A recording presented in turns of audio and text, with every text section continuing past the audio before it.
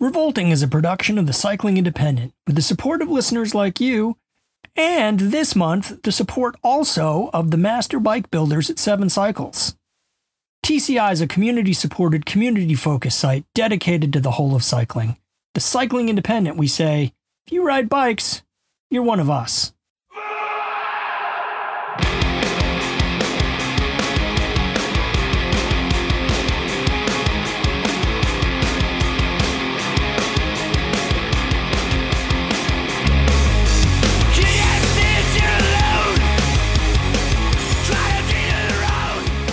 You are listening to Revolting with Steven Robot on the Cycling Independent, episode 88, Dogs Should Live Forever. Content warning, you won't like this. Unless you do. It gets pretty mature, and by that we mean immature. So go away or stay. But don't let us tell you what to do. Take responsibility for your own decisions. This is the Revolting podcast. I'm Steve Bellingham's anti-influencer. And I'm Robot, a human person seeking to divorce himself from human emotion and failing. Mm-hmm. It's not going to happen. If you have a nervous system and you're not a sociopath, you're gonna have the feelings. So what brings this up is that we're having a hard time coming up with a topic this week. Robot's beloved, albeit smelly and toothy knucklehead Django passed away on Sunday night, and I can't. I'm not even going to read the introduction that Robot wrote because I too have lost animals that are not just animals. They're not just pets. I've never considered my animals my children, air quotes. Handsome Andrew Kemp's wife said to me a few years ago when she found out that my cat had died, she said, it wasn't like, I felt bad for you, but it was like you lost your sibling. It was like a shadow. It was like a counterpart, and it got me thinking about like, what's a soulmate? What does that mean? It could be somebody who changes your life indelibly, and it could be an animal, and it could be a person, and it could be a romantic counterpart. It could be a rival. It could be an enemy. But in this instance, this was Robot's dog, and it is the sort of thing I don't think I've ever experienced. I've experienced a lot of pain and a lot of ache, but I don't think I've ever experienced a pain and an ache quite like losing an animal. It's spectacular and affirming. And one thing that someone said to me after my ex and I put one of our cats down, they emailed me, and I don't remember who this was, and it stuck with me so deeply. They said the pain that you feel is inversely proportional to the love that you felt. And I don't think a day goes by that I don't think about that particular phrasing.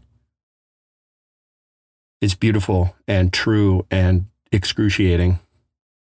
And I'm really sorry for your and your family's loss. It's so rough.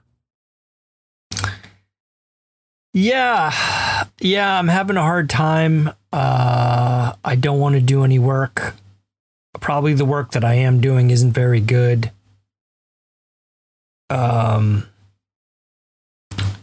There's definitely a hole in my day. It starts from like eyes open. Most days I'd be like, what's Django doing right now? And the answer would probably be licking himself right outside the bedroom door. Yeah. And then just my I talk to him all day. My conversation, I walk out the bedroom and I go, hey buddy, you want some food or do you want to go outside? And Django was really good, like with charades. You would say something and then he would signal which thing was true. Like, oh, you want to go outside? Wag the tail. Do you want food? No wag. All right, we're going outside. Then he's outside. I say, you want to go inside? You know, it's just, I don't know. It's like having I mean, they really are a sort of appendage. And things look different when you lose a partner like that. Like, colors aren't as vibrant. The sun doesn't shine quite as brightly. It is a hole, and it's an injury, you know? Like, that was the thing I kept reminding myself of. It was with my split from my ex-wife and the, you know, having lost pets, like a broken heart is an injury. And I'll take physical pain all day long. Like, I don't care about that. That's easy for me to navigate. Emotional pain is a whole different animal. And it, you know, like, there are days where it's okay, man. You know, if you had a broken leg, I would say stay in bed and nurse that shit. You have a broken heart, stay in bed and nurse that shit. You can't rush healing. Yeah, I'm sort of pendulum swinging between grief and gratitude. You know, like, I got to hang out, like, you know, going in, you're gonna you know, if things go as they go, you're gonna outlive your friend. Mm-hmm. And by the way, just to your whole thing up, people say, oh, I'm a dog owner or a dog parent or a what or this or that. And I just think, like, that's my friend who lived with me. Mm-hmm. I wouldn't say I owned him. I mean, in a lot of ways, he owned me more than I owned him. But so, yeah, I'm swinging back and forth between grief and, like, just gratitude that I got to spend the time with him that I did. When we got him, he was an abuse neglect rescue. So it was pretty clear that someone who met him before us had kicked him. He was super reactive to being, you know, to yelling. He didn't like tall men with beards. So I don't think you got to do too much CSI to figure out what was going on with him. But the thing that was fucking amazing about him is that he still was like, but I'll trust you and I'll be very sweet and loving. Like, he was able to parse the difference between bad people and good people. Mm-hmm. He didn't let whatever happened to him, whatever that trauma was, he didn't let it destroy his ability to have a relationship with us. Now, obviously, we never kicked or hit him, or, you know, we took good care of him. And he then, you know, he was just a fucking hilarious. He had jokes every day. He had good jokes. Definitely a contributor to Robot Family Dinner and the hilarity thereat. And so part of me is grateful. Like, I knew that I would outlive him. So part of me is just grateful that he was a great friend, hilarious, good to spend time with. Like, I was thinking about this. He's a buddy who lived with us.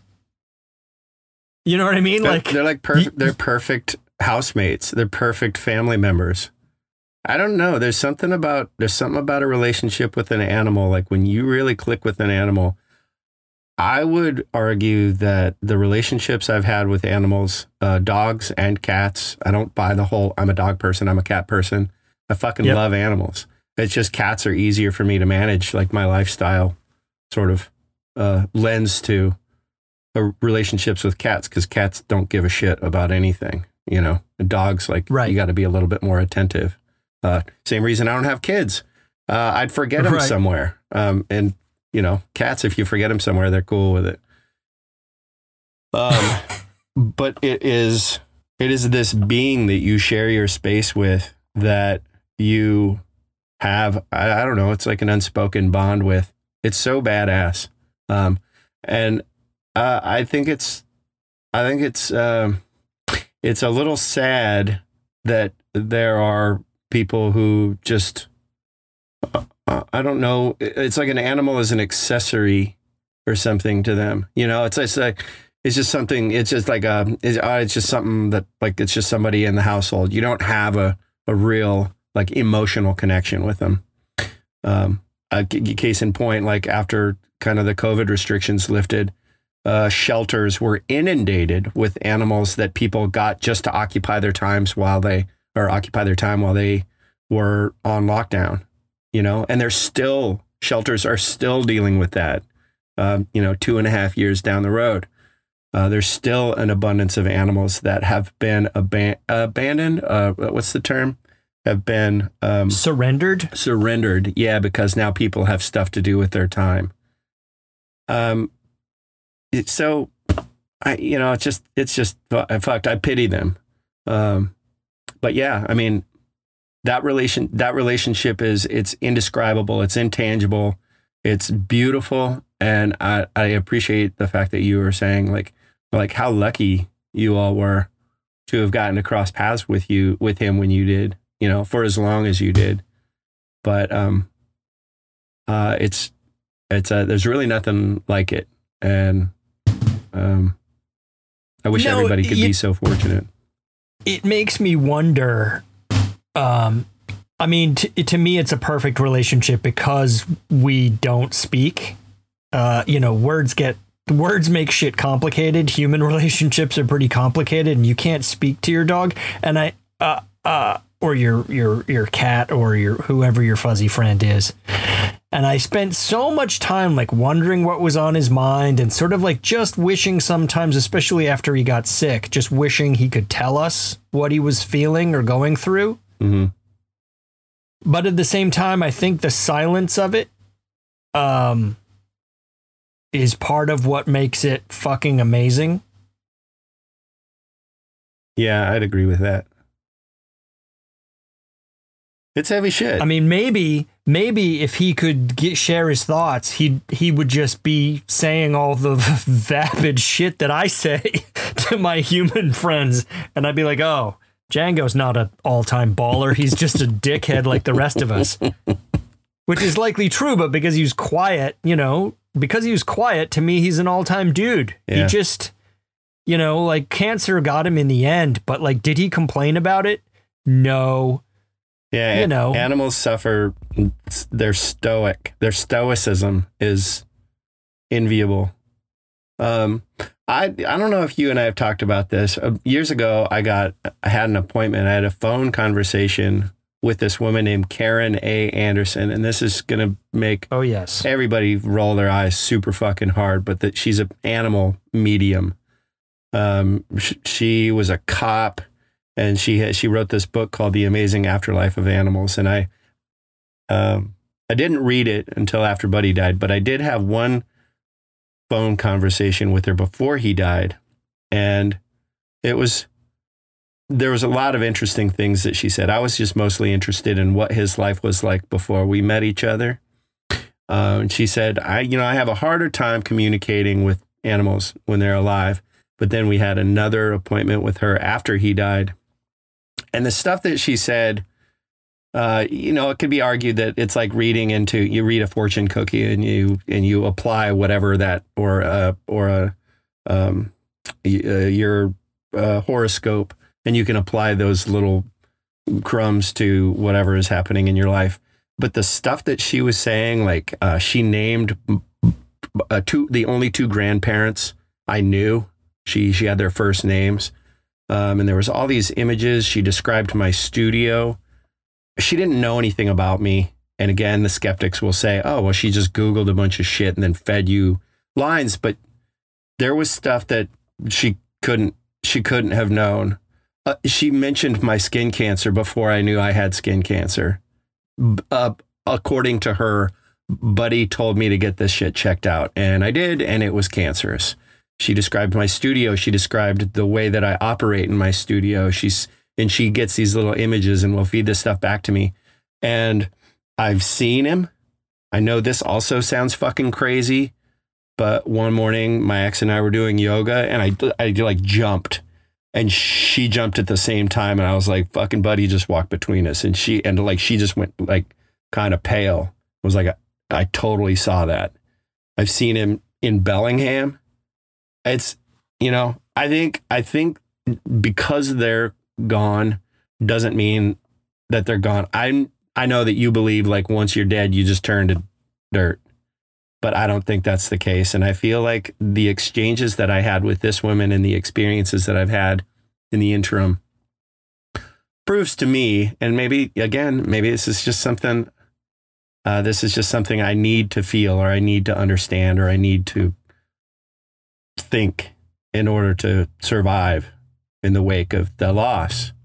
But I think there's something to it. And like I told you, like, it's an interesting book to read when you're ready. It's short, and it was an interesting conversation for me to have when I was ready. And it gave me some kind of hope. I don't know. Maybe that's all any of us need. So I'm sorry. Yeah, I don't know. I don't know what I need. I've been walking around in this fog. Part of me, like I lost a dog before this, and that broke my heart, and that was terrible. And there were years that passed before we went and met Django. And he decided to move in with us. And part of me is like, that's such a good thing for my brain and my heart to have the dog buddy around. Mm-hmm. That how could I not? I feel trapped between like, I can't do this heartbreak again, and how can I not have this thing in my life? Isn't that weird? When we put one of our cats down, I was ready to give Buddy up. Like there was no way I could contend with that. I mean, it was going to be so much, in my mind, it was going to be so much worse that I would rather just like let him go and not worry about it. Like I was at my wit's end. I was way out of sorts, and that seemed like a reasonable response. Like you fall in love with an animal and your heart's so broken that you're willing to give them to somebody else just so you never have to experience that again. And what a fucking what a loss that would have been, if I had gone through with that. Yeah. It's, there's something about the human condition where we understand, Hurl from Cars or Coffins and I have had this conversation a number of times. If you touch a hot stove, not to do that again. You get your heart broken, and yet somewhere down the road, you're going to put yourself in the same position to do it all over again. Some people, I guess it could be argued that some people don't do that. And they're like, wow, fuck, once was enough. I don't ever want to commit to anybody, be it two-legged or four-legged again. It's just too much for my nervous system, and it's too much for my heart, and it's too much for my head. But I don't know. It's really indescribable having a relationship like that with an animal. As much as it hurts to let him go, holy shit! All this stuff in the interim is the best. It's totally affirming, and we keep getting sucked back into this. It's quite a thing to be loved. You know what I mean? I think. Yeah. You don't stop. Like Django needed to be loved. When we met him, he needed some love. Yeah. And he was definitely looking for somebody who would take care of him. And, we were in the same position. We were we needed some love, and we needed someone to take care of us, and it worked out. And, knowing what I know about shelter dogs and rescue dogs, the supply is limitless. So I'm heartbroken because I lost my buddy, but it feels sort of crazy not to go not to just do it again, because like it would be selfish of me to just let this heartbreak be a reason not to try again. Of course. But that's it. That's how you're built. I mean, I would always recommend, or not recommend, I would always note for anybody experiencing this, I couldn't go back, and I couldn't go back and just immediately like jump back in the pool. You know what I mean? Like, I need to let this simmer and kind of develop and grow and heal. And I'm not going to I don't want to have a hole. You have a hole in your heart. I have a hole in my heart. I don't want to fill that hole with somebody else right now. Like, it's going to happen, but I'm just going to, it feels good to me to just kind of let it sit and sit in that quiet and sit in that ache and sit in that loss and kind of let yourself recover, and then have a new relationship with a new animal somewhere along the line that happens as organically as the last one did. Like, that feels right to me personally. I'm definitely not thinking about heading to the shelter today, tomorrow, or the next day. I'm in no way ready, and it wouldn't be fair to whatever dog that we met, no matter what their need is. Like, I need time to get over Django and just to be thinking about him and,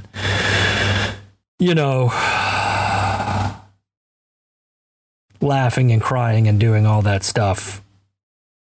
Yeah, I feel you. It's a real brain breaker. Sure is. And anybody who's listening, who's experienced it, knows exactly what we're talking about. So, with that said, today's episode is wholly dedicated to the big toothy knucklehead that was and continues to be Django. You want to get into it and figure out, I mean, we're kind of like the topic of the questions are kind of like we're already getting involved in the meat of the matter anyway. Yeah, I would like to tell a couple Django stories very quickly, and then we can end on Would You Rather and then music picks. We'll just screw it around. We'll just go nuts. Okay. I mean, question 2 is also pretty relevant as well. Yeah. So yeah, sure. Go bananas.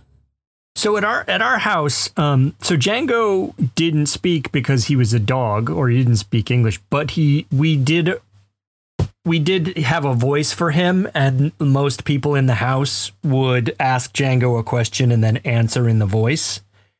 And Django was like a muddy brown pit bull mix with a bad underbite. So one of his teeth was sort of sticking out all the time. And people would say to me, like, I think your dog doesn't like me. And I would be like, no, he's just ugly.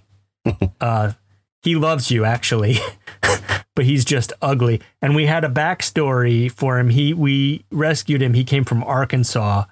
And the backstory we had for him is that he was born in a dumpster behind a Pizza Hut in Arkansas. And so people would say, what kind of dog is he? And we would say dumpster. And that was a good litmus test for whether a person had a sense of humor or not. Yeah, I can dig that. One, could they deal with a pit bull looking dog who looked like it might be baring its teeth at you? And second, could they take on board that the breed was dumpster? But he would say very funny things, like he was very afraid when there was a thunderstorm. Yeah. And he would say, thunder kills 1 million dogs annually. Don't let it happen to you. So he would say that. And And then he had our neighbors have a dog, Gracie, who was his girlfriend, and he would say, "Guys, I love Gracie so much. Her butthole smells like meat." I always pictured him as having an English accent, if I'm honest. Oh. Yeah. Not so high pitched and little mud mouth yep. English accent. That's what I imagine. Sounding like. I don't know why that sort of high pitch became his voice, but everyone kind of agreed immediately. Like, we have friends who know him who do the Django voice. Everyone, because it so didn't look like the voice that would come out of his mouth. Right. God, that dog was hilarious. He would also do this thing like if we got burritos, he'd be like, "Oh, we got burritos for dinner. That's great. Oh, looks like you have a burrito and Mom has a burrito. Oh, it looks like we're short one. Oh, okay, I see." Just continually disappointed that we didn't get takeout for him. I feel like you did towards the end, though. I feel like he was treated pretty well. Yeah, in his final month, I made food for him I would cook chicken and rice and stuff for him. Yeah, he was eating better than I do. Likely. Yeah, man. He was the snuggliest dog ever too. Like every night after dinner, he'd have his little like after dinner treat or whatever he was going to have. And then he would come and lay on the couch with us and like just bury his head in my neck. What a dude. What a fucking absolute dude. Yeah. Nothing you can do or say. Like nope. It's like we've talked about, the first question covers all of the things that we've talked about. So we basically have like the pre-music pick banter is the thing that it turned into the episode. The second question, though, is how do you get over a loss like this? And you don't. It becomes manageable, but I don't think you ever do. You know, you have experienced a full range of existence, highs and lows and everything in between with this being. And to have them no longer be a part, like that just, if you're a normal feeling human being, like that's going to be some shit that'll change you forever. And it becomes manageable. I think my mom has told me a number of times, it doesn't hurt any less. It just hurts less often. They are an inextricable piece of your being. And like I said before, it's like losing an appendage. You've lost a piece of yourself. How can you get over that? You'll get on. It's not going to hurt as bad as it does right now, and it's not going to be this numb, constant fucking ache every day from the time that you fall asleep to the time that you fall asleep again. But it just becomes manageable, and when you think about them, you'll be able to feel not buried in quicksand. And you might even somewhere down the road, you're gonna be able to feel good and make cracks, and So I mean, you know how it is at my house. You know how my family is. So we're already telling jokes. Mm-hmm. Like Django shows up in dog heaven and he sees Eddie, our dog from Borges. He's like, "This fucking asshole. How many times did I have to hear what a good boy Eddie was?" So, yeah, I think I'm probably smile more about it as time goes on. Sure. That's healing. I mean, I don't want to put like I'm not putting a fine point on this or saying like, oh, it's just this easy, because it's not. Yeah. But and that's the analogy that I had to sort of create for myself in order to survive my various life's losses, is that you can't rush an injury to heal. And this is no different than a physical injury, of which anybody who hears this is well familiar with. It's a sprain, it's a break, it's a fracture.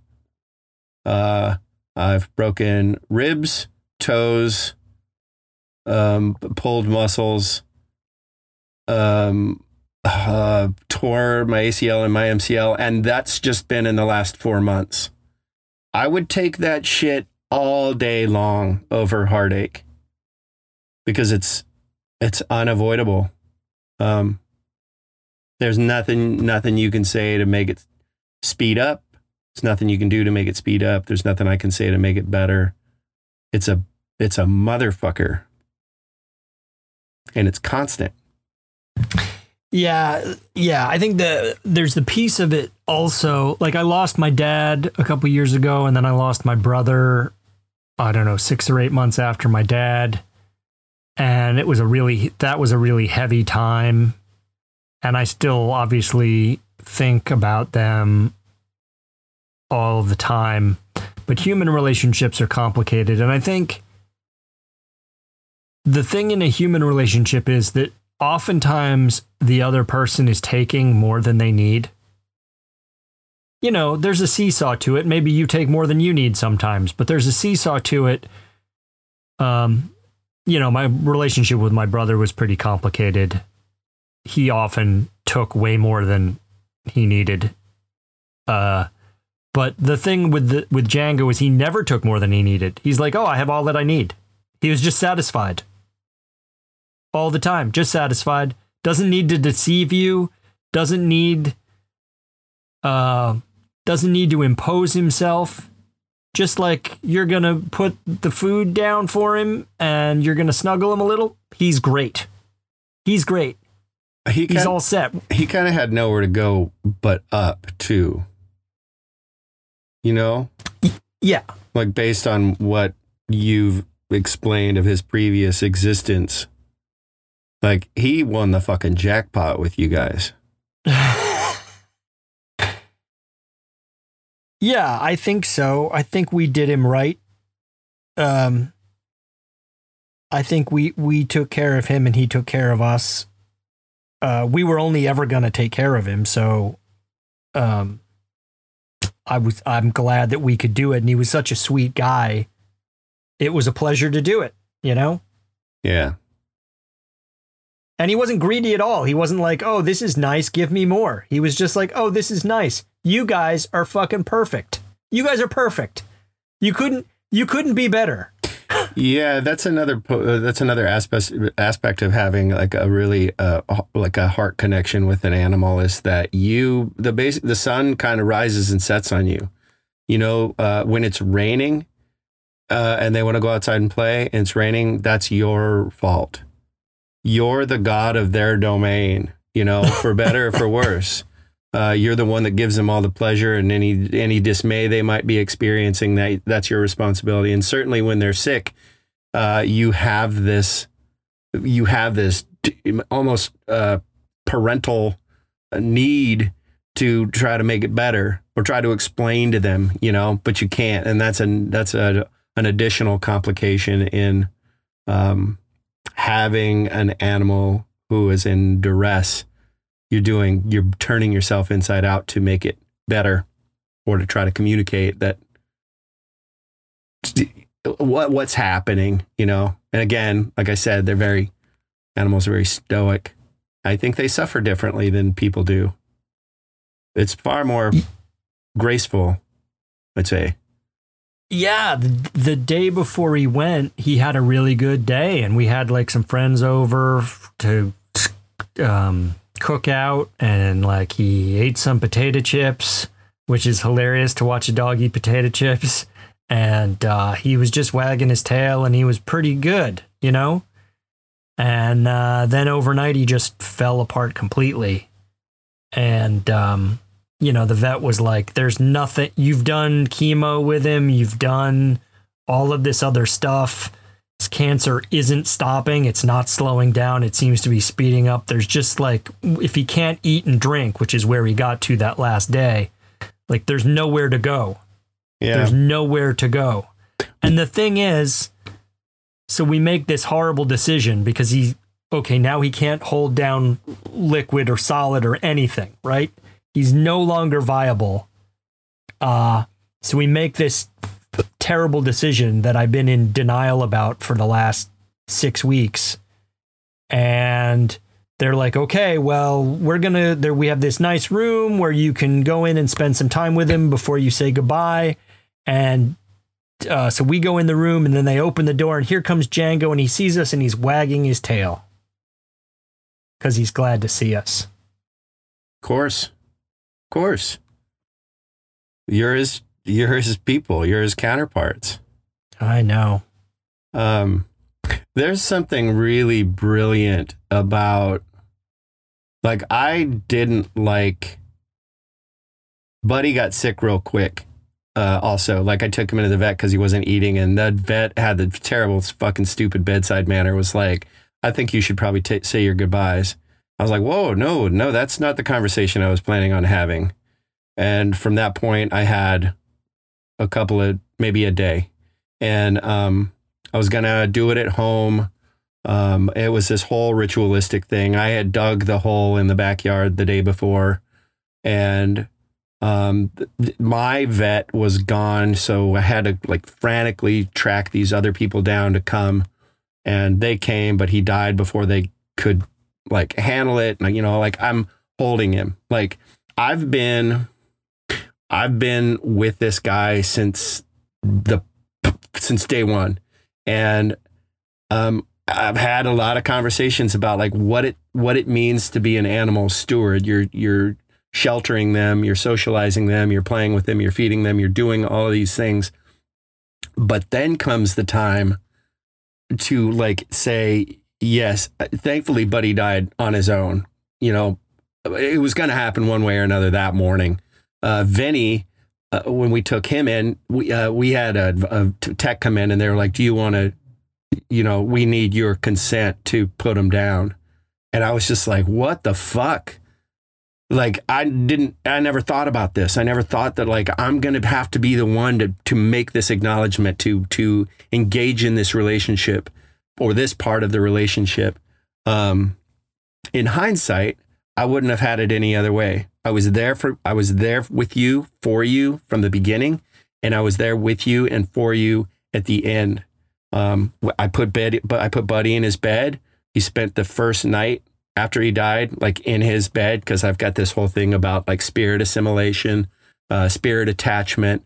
My ex felt very compelled to go back to the room where Vinny had been put down the following morning, and we went back there and sat because she has this idea that the spirit attaches itself. He's lost. He's in this foreign place, so he attached himself to us, and we took him home.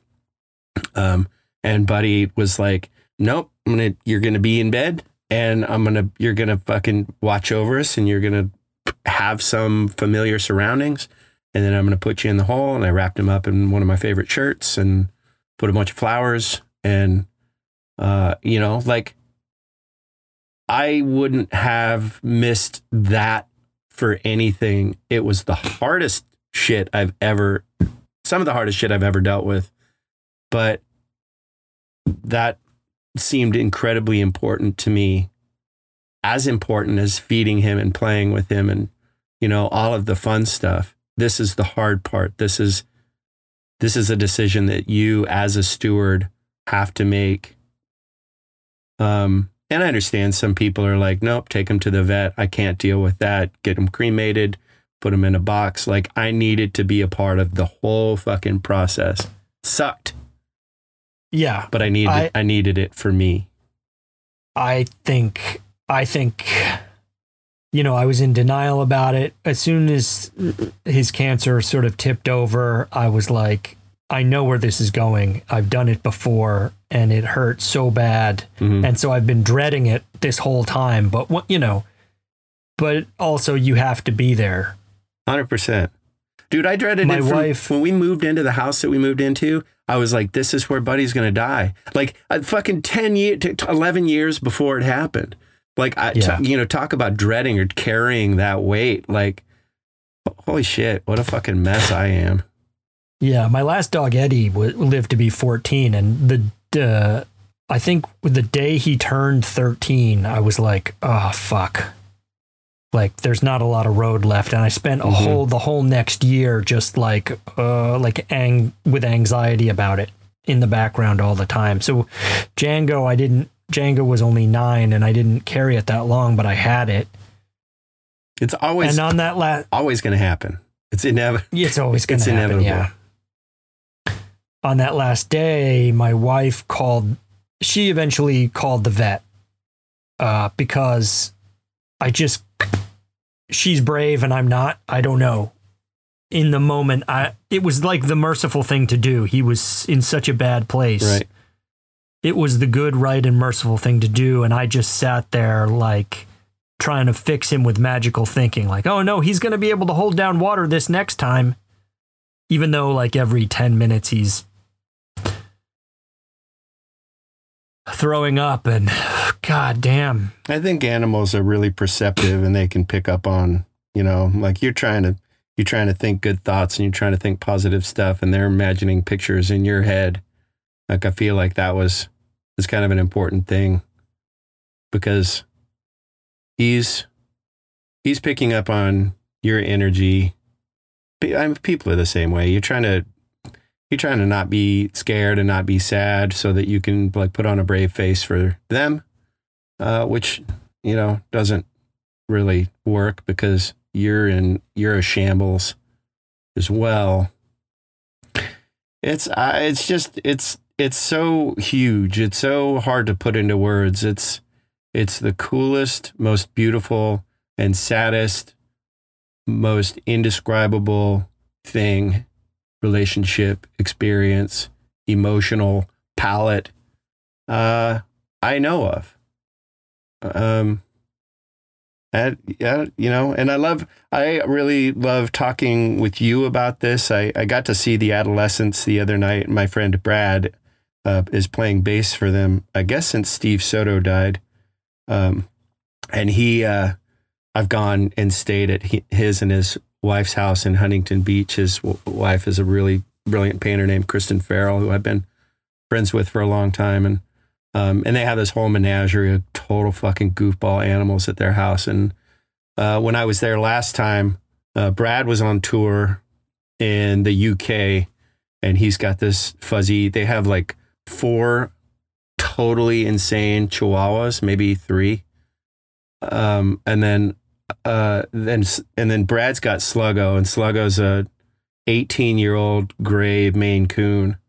And so I took a bunch of pictures of me like snuggling with Sluggo and it's like texting him and like, yeah, your cat likes me better than you, and all the shit. But we talked about that when they came and played recently. We talked about that and he's like, it's going to break me, dude. This is the relationship to beat all relationships.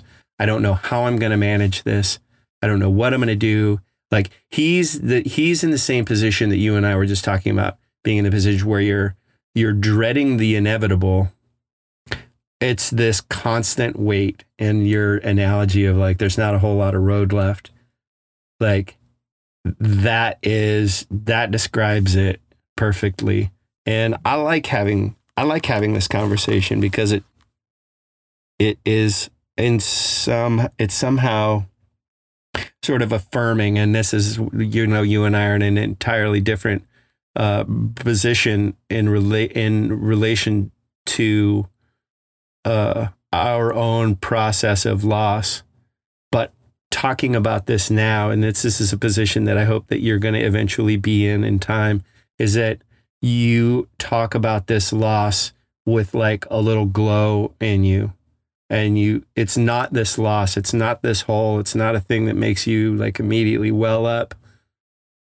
But you think about it maybe pragmatically is the word, where it's like, man, this thing that changed my life, and you know that loss intimately, and maybe somewhere down the road somebody else is going to be having the same experience, and you can say, yeah, man, it gets better eventually. You can offer your insights and the wealth of your experience to somebody else who's struggling with it. Yeah. Yeah. So also, I would like to note that now this is the second episode that we've done where I've cried. You are at 0. I've cried twice. Not that I've noticed anyway. I'm fighting pretty hard. I have done a bunch of sobbing over the last couple days. And I'm not real good at crying because I don't do it enough. Mm-hmm. But, I'm waiting for the cry that is like, okay, good, there, I solved it. But I feel like every time I'm like, well, it's almost like throwing up. Like it comes on me all of a sudden, and then I'm crying, and then it's over, and I'm like, but there's more to come. Mm-hmm. And I get a notion that as men in this society, like I've done more crying, like inconsolable crying in the last 3.5 years than I've ever done in my life. It's like a bloodletting, and I feel like I'm making up for lost time. I think it's really good for you. It's like an exorcism. And if you cry more, there's a lot of crying that I haven't done. And so when it happens, like, fuck yeah, I'll take it. I feel so much better afterwards. But no, as men, we're not supposed to. I know that feeling of relief, and I really want it. So I hope that it's coming. But, I got the nickname Robot from my brother. And it was both because I would ride all through the winter. And when people said, "Don't you feel cold?" my brother would say, "Robots don't feel cold." Wait, what were you riding during the winter? A bicycle. Oh, there it is. There's your content, everyone. You can go home. So it was also this thing about like, oh, I was tough, but it was also a sideways swipe that I was cold myself. Yeah. Well, I don't know. You're built how you're built. You're wired how you're wired. You're working on kind of chipping they're not chipping it away, but like kind of rewiring it a little bit, like. Well, I think so. I mean, I think guys should cry. I'm not of the old school. I'm not trying to be 70s dad. And, right. It almost doesn't even fucking matter because your dog dies and your kid goes off to school, or, your brother fucking gets pancreatic cancer and dies in a little 1-room apartment behind the fucking steakhouse, or, like tragic shit just happens and fucks you up, and like you don't have a lot of choices. Mm-hmm. And it wears you down, and it makes you think like the value of being tough is what? Nothing. Nothing.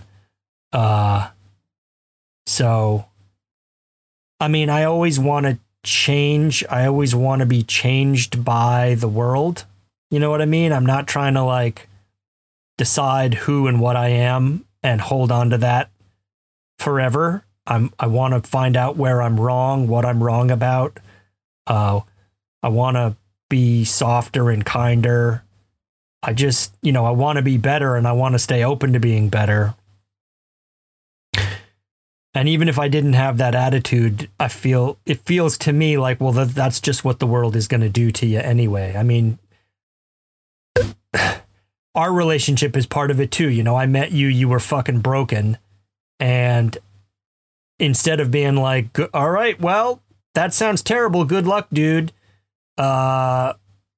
We just stayed in touch and became friends. Mm-hmm. And and now, here we are and we needed to record an episode, and I couldn't come up with anything that was funny. And I was like, you know what, though? I think actually I just want to talk to Stevel about my dog. So that's okay. It's good. It's not a funny topic, and we don't have to always be funny. You know, we can be this. It's easier. I mean, there's like entertainment value and like the shenanigans and the anecdotes and the nonsense, but it's okay to sometimes be reflective too. You know, just not too much. Yeah, that's right. That's right. I definitely still believe if you're not laughing, you're crying. And I don't want to be, I don't mind crying, but I don't need to be crying all the time. Yeah. I got to remember Gracie's butthole smells like meat and thunder kills 1 million dogs a year. You just cry as is necessary. But yeah, there's value in that too. All right, so let's take 30 seconds to hype our sponsors because we do appreciate them, and then we'll come back. We'll do the Would You Rather and the music picks, and then we'll peace out. This month, we're sponsored by our good friends at 7 Cycles, who have been in the vanguard of American custom frame building for more than a quarter century. I worked there for most of a decade, and I learned things I didn't even know I needed to learn. When you work with 7 on a bike, you get real input into the design. They offer more tube set options than any other builder. They offer more ways to customize your bike. The process is deep, but it's also fun. The result is a bike you're going to love riding for a lifetime.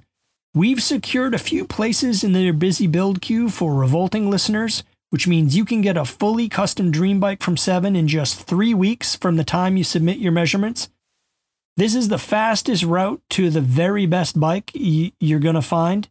In addition, they're doing this cool thing called the Centennial Build, where the designer, bike builder, welder, and finisher combined will have 100 years of bike building experience. So it's sort of underlining the depth and the experience in every bike. So check it out at 7cycles.com/TCI. All right. And we're back. We're back. Music picks. Well, we're putting it at the end this week, just like we talked about last week, because people don't listen to any of the in-between stuff. They just listen to they eat the candy I can't even come up with a good analogy. So they listen, they get the music picks and then they bounce. Yeah. What do you got? This week, I am picking the Venus Twins, and I'm picking the Venus Twins. I haven't been listening to them very long. They are opening for Whores on Whores' upcoming European tour. If you want a good, steady source for music picks, follow Christian Lembach, who is the lead singer of Whores. Follow him on Instagram, because pretty much any band he likes and says is worth your time is good and worth your time. So Venus Twins you're going to love this. They are identical twins. They play, so it's a 2-piece, identical twins. Love 2 pieces. One plays drums and one plays bass.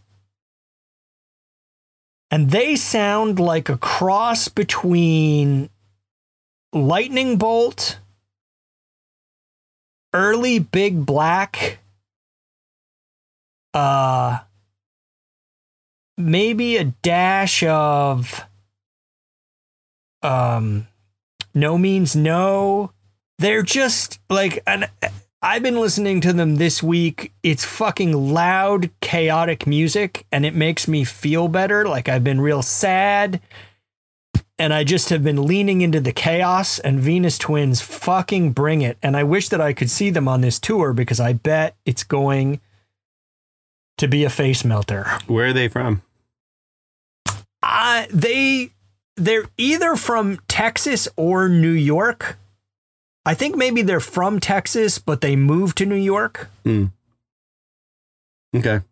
And it's one of those deals, they look pretty young, and I'm like, how can you be making music this rad when you're this young? How You're only saying that because we're fucking old, but That is correct. Bands that were making music that was that rad when we were that young, we're like, yeah, these are just the people. These are just our peers. That's correct. You're correct. Godhead Silo and Death from Above are two other musical groups who have bass and drums, but shouldn't be mistaken for bass and drums. That's right. And they're fucking great. Godhead Silo, I don't know what happened to those guys, but man, they brought the ruckus. Big bank of effects pedals, and they were really into BMX. They used to like bring BMX bikes on tour with them, and they were like part of a freestyle team in Fargo, North Dakota or something like that before they started playing music. Bicycles. And I love the combination. We talk all the time about two-piece. Juna from Chicago, also guitar and drums, but she's got that big weird keyboard thing that she plays with her feet, which is cool as shit. All right, Venus Twins. I'm going to go back 20 years almost to no, that's not right. I don't actually remember when this came out, but 2006? Fuck, I don't know. It's the second Bronx album, Bronx 2. And if you don't know the Bronx, they are punk rock, hard rock, punk rock group from LA. They've been doing what they do for a long time. They have a side project where they play mariachi music, and they play it exceedingly well. But the Bronx is fucking great, and I've been listening to them a lot. And my friend Susie just sent me notification that the Bronx is going to be here at the end of August. They're going to be in Bellingham, but they have a show in Seattle and they have a show in Vancouver. And just like it used to be, they stop by this little burg. The band will stop by this little burg, and the place they're playing is smaller than I've ever seen them play in any place before. And I'm beside myself. It's a great fucking record. I saw them last year on a bill that made very little sense to me. Mm-hmm. But they fucking rule. They rule. And they're so good. Actually, anytime I'm on my mountain bike and I'm doing something even remotely rad, the song Knife Man comes into my mind. I want to be. How's that go? I want to be out here on the boulevard. Oh, right. I'm terrible at remembering the song titles or album names. So when I love that song so much that I took the time to remember its name, which says a lot. They're going to Australia right now, soon, after maybe after they play West Coast. I can't remember, which is interesting because the first time I saw them, they were going to Australia the next day. Again, back then. And they're bringing 68 and a band called Civic with them. Yeah, so my Australian friends are very excited. And I love Civic. Kiwi I love friends. 68. Yeah, that's going to be shows like that don't happen here. They just happen on the other side of the planet. Holy shit. Yeah. There was one time I saw, it was the Dirt Bombs, Rocket from the Crypt, and the Bronx. Or was it Rocket from the Crypt, the Bronx, and the Refused? I think that's what it was. And it was like, of course I wasn't there. But holy shit. Like, you want to talk about getting your fucking punk rock dance on. And I haven't been in a pit. I don't go into pits anymore. I like hang out on the side and dance and stuff. But like, the first time I saw the Bronx, it was as much like an old show. Like it was in one of my favorite venues in San Francisco. And it was like, everybody was fucking dancing. And I was like, yep, fuck it. Like, time to do a big front flip off the stage, even though I'm like a grown ass man. And I don't care. I'll go out riding that high for the rest of my life. Like that show was a perfect punk rock show. people were falling down. Other people were picking them up. Somebody loses their glasses. They make a hole in the pit. Oh, great. I'm really fucking excited. Sadly, I just found out that you're going to be in Portland. You're going to be leaving Portland on the 26th. Is that Correct. right?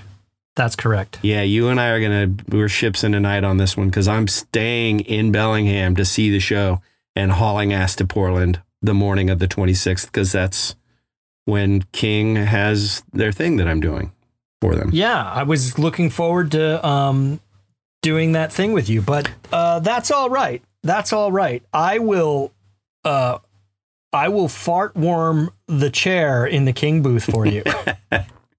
Such a bummer, but you're taking kiddo to, or he's already done college orientation, so you got to scoot from Portland to go home and do college things. Yeah, with Owen. Correct? Speaking of fucking sobbing tears, I don't know how I'm going to leave this kid at college.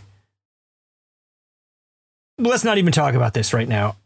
No, it'll be fine. Once you get home and you're like, oh, yeah, I've never really liked that guy very much anyway. It's going to be great. Yeah, that's probably right. We don't even need to get to that. But the Maid Show, which is sort of like a bike, a custom bike. It's a custom bicycle show that's happening sort of a la Nabs. I don't like calling custom bicycles hand-built bicycles because all bicycles are hand-built by somebody. I feel like that's it's not accurate. So this is a custom bicycle show with a lot of your favorite builders. And I did a bunch of illustrations for King Precision Component for sort of like a, I don't know, it's a how to operate and manage and clean and what's the word? Service. How to service your hubs. And I'm not a technical drafts person by any stretch. And they gave me the job anyway. And if I do say so, I think there was 9 illustrations in all. And if I do say so, I'm not good with anatomy and I'm not good with technical illustrations. And so with that in mind, I completely fucked up 9 drawings for King. And I think they're turning it into some kind of a poster or something. And I have seen it. I have seen the poster and no it kidding. Is lovely. I have not seen it. Yeah. Cool. I was trying to influence so there's a title on the poster, which is something pretty practical. Maybe it's not even decided yet. I sent a list of suggestions and one of them was how to make sweet love to your Chris King hub. I don't think they're going to take that one. They often don't take my...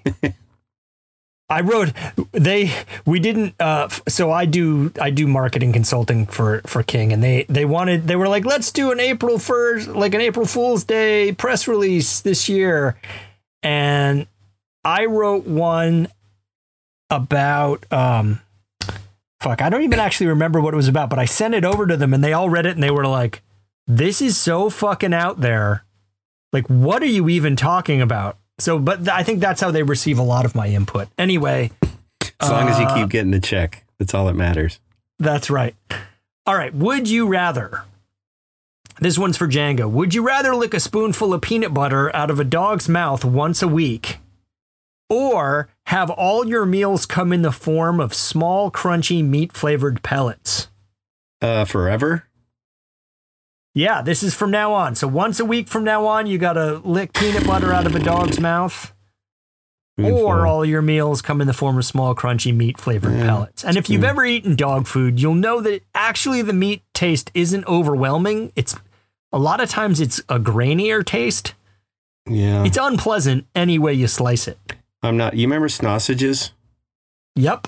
Yeah, that was the first dog food I ever ate. And I was like 6. I didn't like it then, and whatever the last time I ate dog food was probably within the last few years. I didn't like it either time or any time in between. We one time got dog ice cream. This is in the 90s. I was out with my roommates at the grocery store, and because only one of us had a car, so we would all do our grocery shopping together. And my roommate Dave was like, "Oh, they have doggy paws," and I was like, "What's doggy paws?" He's like, "Oh, it's dog ice cream." I was like, well, let's get it and try it. So they're like these little cups, right, with a lid. So you would just take the lid off and put it on the floor for the dog. So we all got it. We got spoons, and it was like meat grain flavored ice cream. I did not finish mine. When you started talking about that, I was thinking like blended hot dogs in an ice cream cup, like frozen in an ice cream cup. And I don't know if you saw, but I you did I had a physical like recoil at the idea of frozen hot dog ice cream. The ice cream that you described is not any better. I guess I like eating food. And I guess if the dog's not going to bite me, it's really gross. It is really gross. You're getting deep because dog snouts are long, so you're using the reach of your tongue to get back into the back of their throat to get the last little scraps of peanut butter out. But I'm going to say PETA is listening to this and they're like, okay, flag that knucklehead for bestiality. I'm gonna go with peanut butter out of a dog's mouth. Neither of these is good at all. I don't like this at all, but I'm gonna go with peanut butter out of the dog's mouth. Well, it's disappointing. I am gonna do that also because it's just once a week. I can tell you that. So at the end of Django's life, he took a lot of pills, and that required a lot of peanut butter. Yeah. And there's always, even though he was very sick, I got a real good laugh almost every time because he would get the peanut butter in his mouth as quick as he could, but then he like couldn't process it all quickly enough. So then he's just like making these like ridiculous mouth, like he's just like mouth wrestling with this stuff. Oh, buddy. Yeah. Well, we're going to both make out with dogs. That's a great visual to leave people with. Yep. Thanks for listening to Revolting. I hope we didn't make you too sad. Give us $3 a month by subscribing to the Cycling Independent. You're only going to spend that money on something dumb like Flaming Cheetos or crypto anyway. So on behalf of the Cycling Independent and Revolting, I'm Steve. I'm Robot.